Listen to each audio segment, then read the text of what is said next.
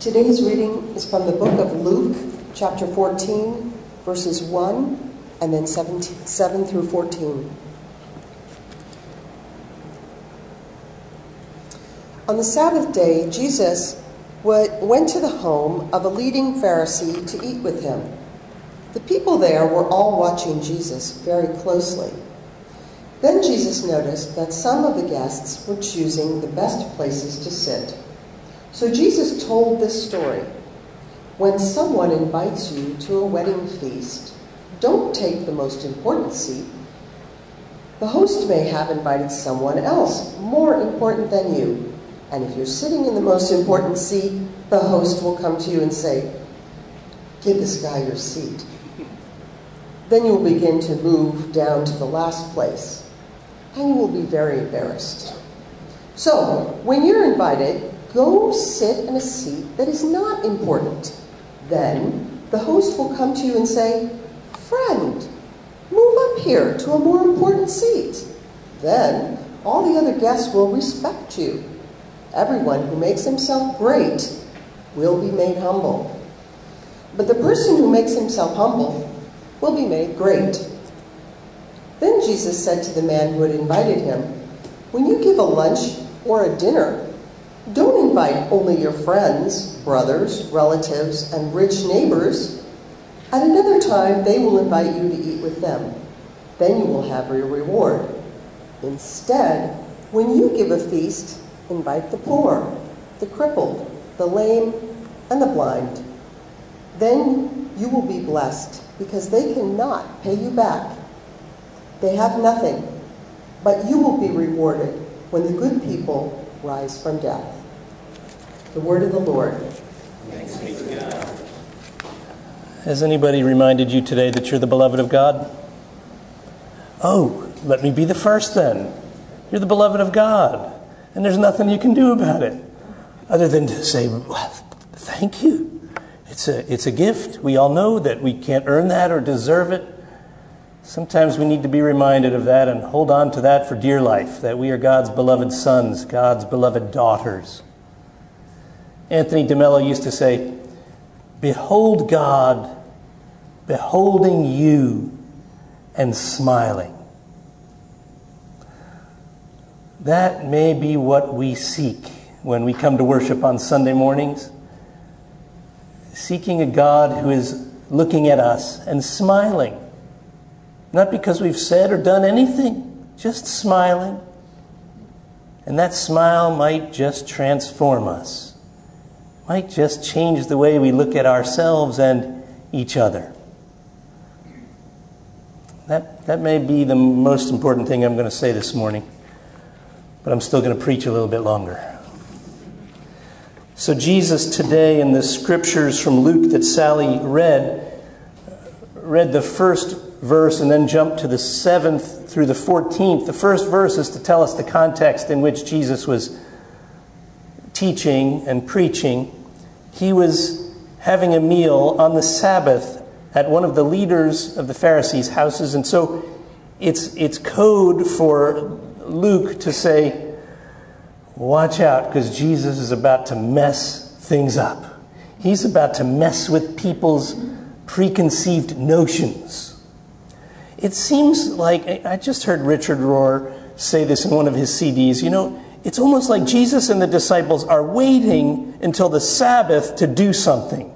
It's like they're not doing anything all week, and then on the Sabbath, they start breaking the rules. They start questioning what the religious establishment has believed. They start stretching the boundaries of what's acceptable in God's eyes, and who's in and who's out, and everybody's in. And Jesus seems to do that on the Sabbath.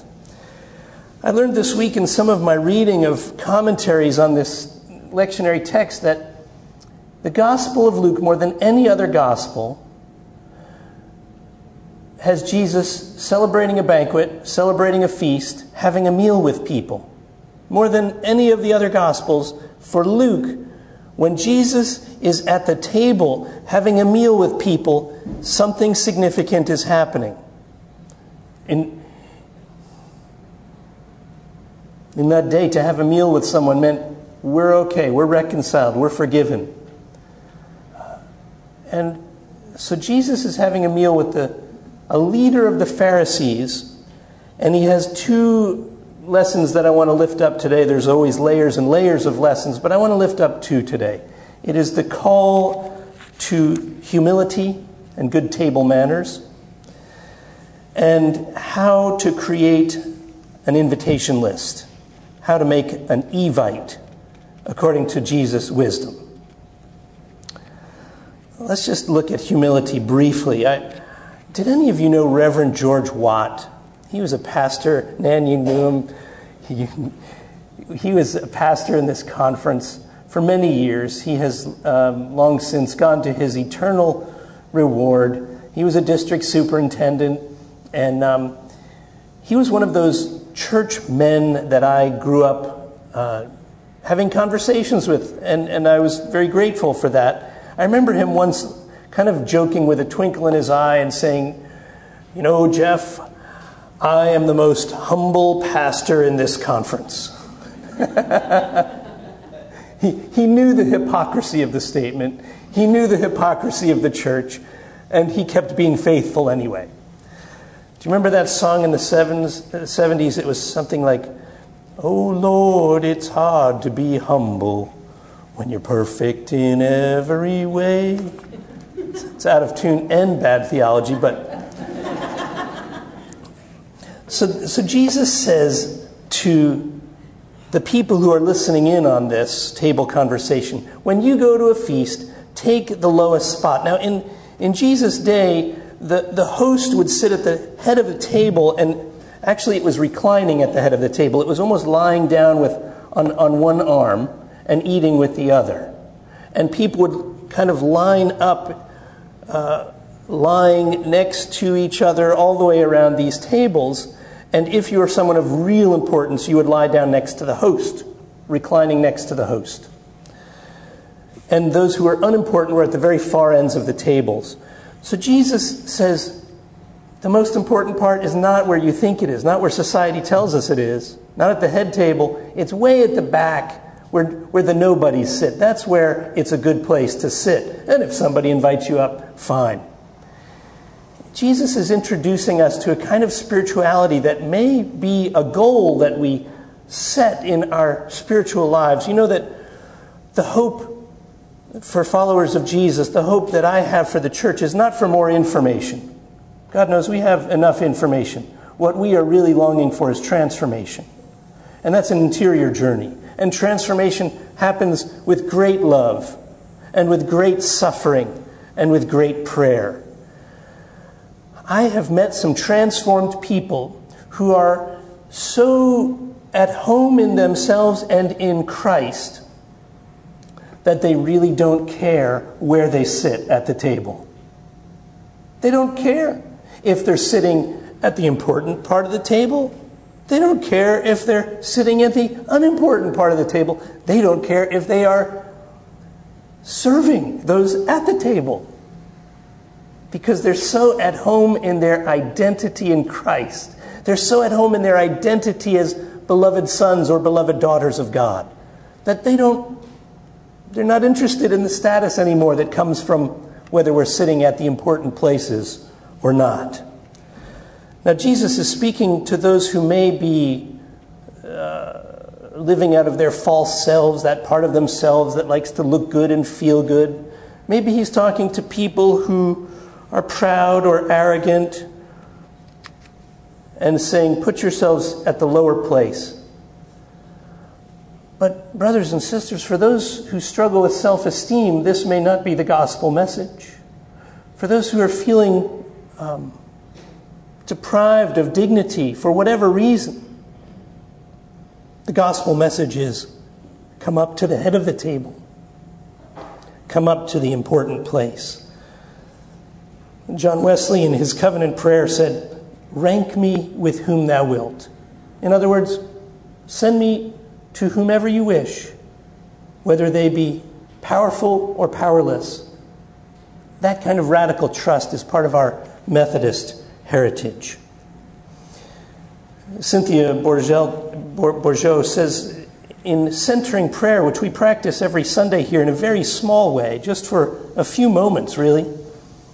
But when we go deeper into the contemplative practices of sitting in silence, some call it a daily sit, some call it meditation, some call it contemplation, some call it prayer. But to sit in silence is in some ways dealing with this table dynamic. I continue to resist sitting in silence. It takes every ounce of discipline to sit in silence intentionally for any amount of time. I set a timer for 15 or 20 minutes because if I didn't have that timer set, I would be antsy. I'd be looking at my phone. I'd be wondering, are we done yet? Certainly I've had enough silence. To sit there, what I'm learning, and Cynthia teaches this, is an affront to our ego. We don't like silence. We don't like empty space because our ego, which likes more and more and more, can't stand it. But you know what? It's healthy for us in the spiritual life to spend time in silence where our ego is diminished. And in the same moments, in the same person, that part of us that has low self-esteem or low self-image in silence is healed by God's grace and raised up. So it is the great equalizer, if you will, to spend time in silence in our own spiritual lives and in the culture in which we live. Steve Garnis Holmes is a United Methodist pastor in New England Conference, and he writes some beautiful reflections on this passage today. He says this: "Don't think poorly of yourself. That's not it. Remember, you are God's beloved, in whom God is delighted. And in humility, remember the same of others. God has no hierarchy, no preferences, only love. Be aware of the supremacy you internalize, assuming for yourself a higher place because you are white or male or not crazy, in all the ways we favor and judge. Resolve this day to meet everyone knowing that they are as honored as you or anyone you honor. In your heart and mind, give them the place of honor, for it is only in giving honor that we receive it. Notice the 1,000 ways we sort and rank, the ways we assign goodness and privilege, the hierarchies we imagine into being. Defy them. At God's table, royalty and outcast sit side by side and are indistinguishable.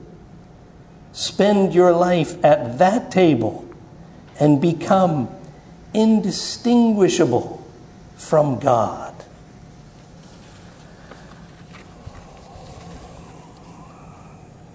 So Jesus teaches to the leader of the Pharisees whom to invite to the next banquet. He says, when you host a lunch or a dinner, invite the poor, the crippled, the lame, and the blind. I'm going to take a little bit of a long journey to get to the table, but it's a good story. In 1988 and 89, I was on a Fulbright scholarship in then West Germany. And I was teaching at a gymnasium and studying religion at a university and worshiping in a Methodist church, a small Methodist church in a very small town called Büdingen. Most Germans have not heard of it. One of my friends, Sieglinde, was one of the historians in the town. And she was attending a congregation that was doing some oral history, telling the stories of what happened to that congregation during the Third Reich, when Adolf Hitler was in power from 33 to 45. And the conversation started in this congregation with, well, you know, we didn't really like Hitler, and we didn't give him the time of day, and we didn't really obey what he was saying. And a voice in the back of the church said, "Excuse me, I beg to differ." And a man named Herr Wagner stood up and he said, when I was a young man and I was working against Hitler, you threw me out of this church. You said I was no longer welcome here because I was a troublemaker. The congregation was silent. And then people began to speak the truth about what happened during that time.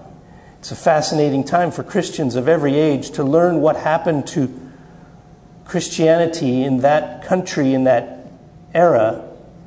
I can tell you this conversation was not in a Methodist church, but the Methodists, they kind of sold their soul to make a deal with Hitler too. They were a sect at the time. They were not respected at the time. And Hitler said, I will make you a religion if you don't confront me. And they said, all right. So we Methodists are doing our own penance, our own struggle when we look at our past. In this particular congregation, they started admitting, we did for a while put the swastika flag on the altar. Can you imagine? For a while, we did pray for Hitler every time we gathered. We were complicit when they threw the Jews out of our town and smashed their windows. And it was a painful conversation. But it was because of the truth-telling of Herr Wagner. Sieglinde told me about this, and I said, is he around? She said, yes, he's one of your neighbors. So I went down to his house, and I rang the doorbell. And he lived in the upstairs apartment of this old Fachwerk house, 300, 400-year-old house. And the speaker on the door, this conversation all took place in German. He said, hello. I said, my name is Jeff Marquet. I'm a friend of Sieglinde Engler. She told me that you spoke up at the last church meeting about the history of being a part of the underground church in Germany. And I am fascinated with this, and I'm studying this. Would you be willing to talk? Silence. I have no idea what he was thinking. The voice said, kommen Sie rein. And he buzzed the lock, opened the door, and I went up. And we spoke for hours, and we became friends. But he told me a story about how he was part of the underground church. In German, they call it Die Bekennende Kirche, and it was part of the church of Dietrich Bonhoeffer, part of the church of Martin Niemöller, part of the church of Karl Barth, part of the church that resisted Hitler, that gave up their lives, many of them, to fight against Hitler, and to remain faithful to the teachings of Jesus when their whole culture, their whole society, their whole country was losing their edge, losing their view, their vision of what is important to build a healthy community, losing their vision of what it is to be a follower of Jesus. He told me that he worked for a baker, and he would ride his bike with a huge basket on the front, and underneath the bread, he would have flyers in German that he would pass out to supporters of the underground church who were part of this quiet movement. The flyers would have information about who is Martin Niemöller, who is Dietrich Bonhoeffer, who is Karl Barth, what is the Barmen Declaration, which is a profound piece of theology that says to be a follower of Jesus is to resist any government that is totalitarian. And he took these flyers out of his closet. He showed me this dog-eared piece of paper that said, who is Karl Barth? So the reason I'm telling you this story today is because in some of the commentaries I read on this passage that Sally read this morning, someone wrote very articulately about Karl Barth and his theology. Karl Barth fled Germany, taught in Basel, taught in Switzerland, was not a pacifist. But when asked about his loyalty in Switzerland, someone said, do you believe in military protection? And he said, yes, particularly your northern border. For those of you who are not sure about what he was referring to there, he was saying, watch out, because Germany is at our northern border.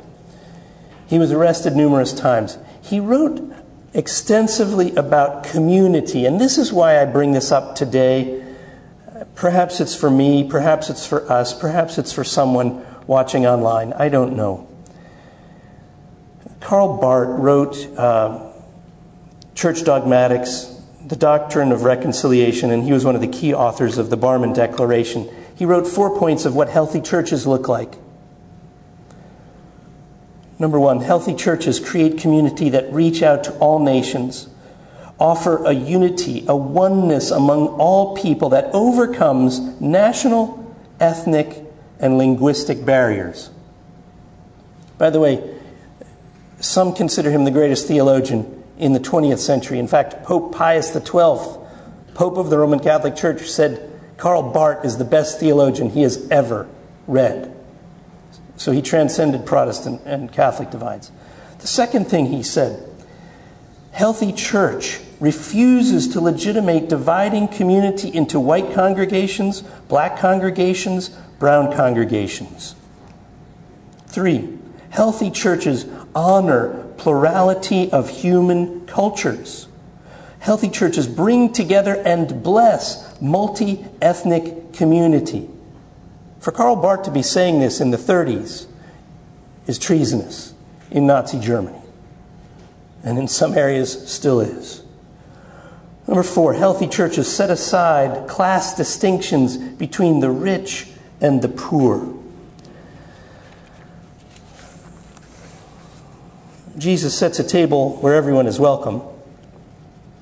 We're invited to sit at the humble place, trusting that everyone is honored equally. Followers of Jesus, sometimes we're called to go out and seek out this kind of community that Karl Barth and Jesus describes, where the lame, the blind come together to eat a meal together. But sometimes we don't even have to seek that out. God gives us ample opportunities. I want to invite you to look with these lenses this week and see what opportunities God gives to you and to me to recognize and honor someone who may look differently, who may believe differently, who may speak differently, who may have a different political persuasion, and to look at them with the eyes of Christ, to look at them and honor them for the dignity that they have as a child of God. Let me tell you just some brief examples of how I wasn't seeking this kind of community out, but God gave an opportunity. We were on vacation a few weeks ago, and we were going parallel to Route 66 on Route 40. Some of you are just on that. Some of you have been there. It's desolate. We were in need of gas and restrooms. So we pulled off. We found ourselves in the middle of this reservation, went to a gas station. I no sooner got out of the car, and a gentleman came up behind me and said, "Excuse me, sir, do you have $1 that I can have?" And I turned around, and I looked at him, and I could tell he was from the reservation. He was Native American. And I said, "Tell me your name." He said, "My name is Chavez Tom. Can I have $1? And I said, "Have you had anything to eat today?" He said, "No." I said, I saw him where he was coming from. I said, I'll meet you right back there in a few minutes. I'm going to go get you something to eat. I'm not going to give you $1, but I'll get you something to eat, something to drink. And so I did. Got some, it was a pre-packaged bologna and cheese sandwich and a bottle of water. Bought it, put it in a bag, went out and sat on a rock with Chavez Tom. I said, "Tell me your story." He said, I don't have a whole lot of story. I'm a Christian. I said, "Well, that makes us brothers. I'm a Christian too." He said, I know God will get me out of this. I said, I believe that. I didn't say this then, but I'm reminded of it this week, and maybe this is for somebody here. I'm feeling a prompt from the Spirit perhaps. James Finley says, God does not exempt us from anything, but God is with us in everything. Do you hear that? That's some good theology. God does not exempt us from anything, but God is with us in everything. For a moment, Chavez Tom and I were sitting at the table of the Lord. It was a rock out in the desert. He was eating a bologna and cheese sandwich, but it was communion. And it was the table of Jesus. This week I got a call on the phone. I'm sitting in my office down the hall. Got a call from someone named Mike in Steuben County, New York. He said, my neighbor told me that your church is responsible for building a ramp and a porch on my neighbor's house through the ministry of Rise. He said, I haven't been out of my house in 6 months. I can't walk, and I need your help. Can you build a ramp and a porch? I said, Mike, I can't make any promises. I can get your name and your contact information to our board, and they have a process, an application process. And our work teams, we're not sending work teams up anymore this summer. He said, I know, I'm talking about next summer. Mike sits at the table of the Lord with us. A woman from Patterson called me this week. Can't pay my PSE&G bill. I used to come to your church when Dale Forsman was the pastor. And I used to bring someone who couldn't walk, and I would be there every Sunday. And Dale used to help me out. So, thanks to some of your generosity that funds the pastor's discretionary fund, we're going to help her out with her PSE&G bill this month. She sits at the table of the Lord. She's part of the community that Jesus creates in our midst. A few months ago, a homeless man walked in the back door of our church, and some of our people met him there, could tell he was homeless, and had the presence of mind to say, do you need any clothes? We just had a sweater drive. And there's a pile of sweaters down there in the stairwell. He said, yes, I do. He put on a sweater. You were there. Sally, you were part of this. Alex, I think you were part of this. Jerry, I think, was a part of it. Maybe some of you were. They had conversation and community with this gentleman. Somebody came up to get me and said, Jeff, is there anything that we can do for him? I came down. I asked him, have you had anything to eat today? And he said, no. I said, come on, let's go across the street. This is about 9 o'clock at night. Let's go across to Cafe Villa. So he and I were eating some pizza there. Alex, behind the counter, was aware of what was going on. It was about closing time. He packaged up all sorts of food, all sorts of bottles of water, put them in a bag, came over and gave them to my friend and said, here, this is on the house. Generosity begets generosity. When people see kindness, compassion, they want to be a part of it. This is part of how the Spirit works in our midst. That gentleman sits at the table of the Lord with us. For those of you who commute into New York City, you will have an opportunity to see the community that God creates. It's on the trains. Have any of you gotten on the train or off the train here in Chatham? A few weeks ago, I saw this happening. People getting off the train, coming from West Orange, coming from Newark, are very often Caribbean, African, from West Africa. They're getting off in Chatham to work here for the day. On the other side of the tracks, there are Latino and Latina men and women getting off the tracks coming from Dover, stopping in Chatham where they can work or perhaps get a job mowing a lawn or working a day labor job. And in Chatham, where predominantly white folks are getting on and off of the train commuting into New York City, do you see God creating community right there? With no hierarchy, no one more valuable than another, all children of God. Perhaps those who are commuters or taking a trip into the city might look with the eyes of Christ to see the human dignity of all people. I know it's not the fourth Sunday of the month.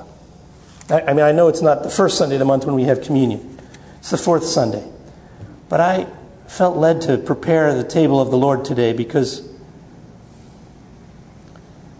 I'm hungry. I'm hungry. I want to eat at a table where all are welcome.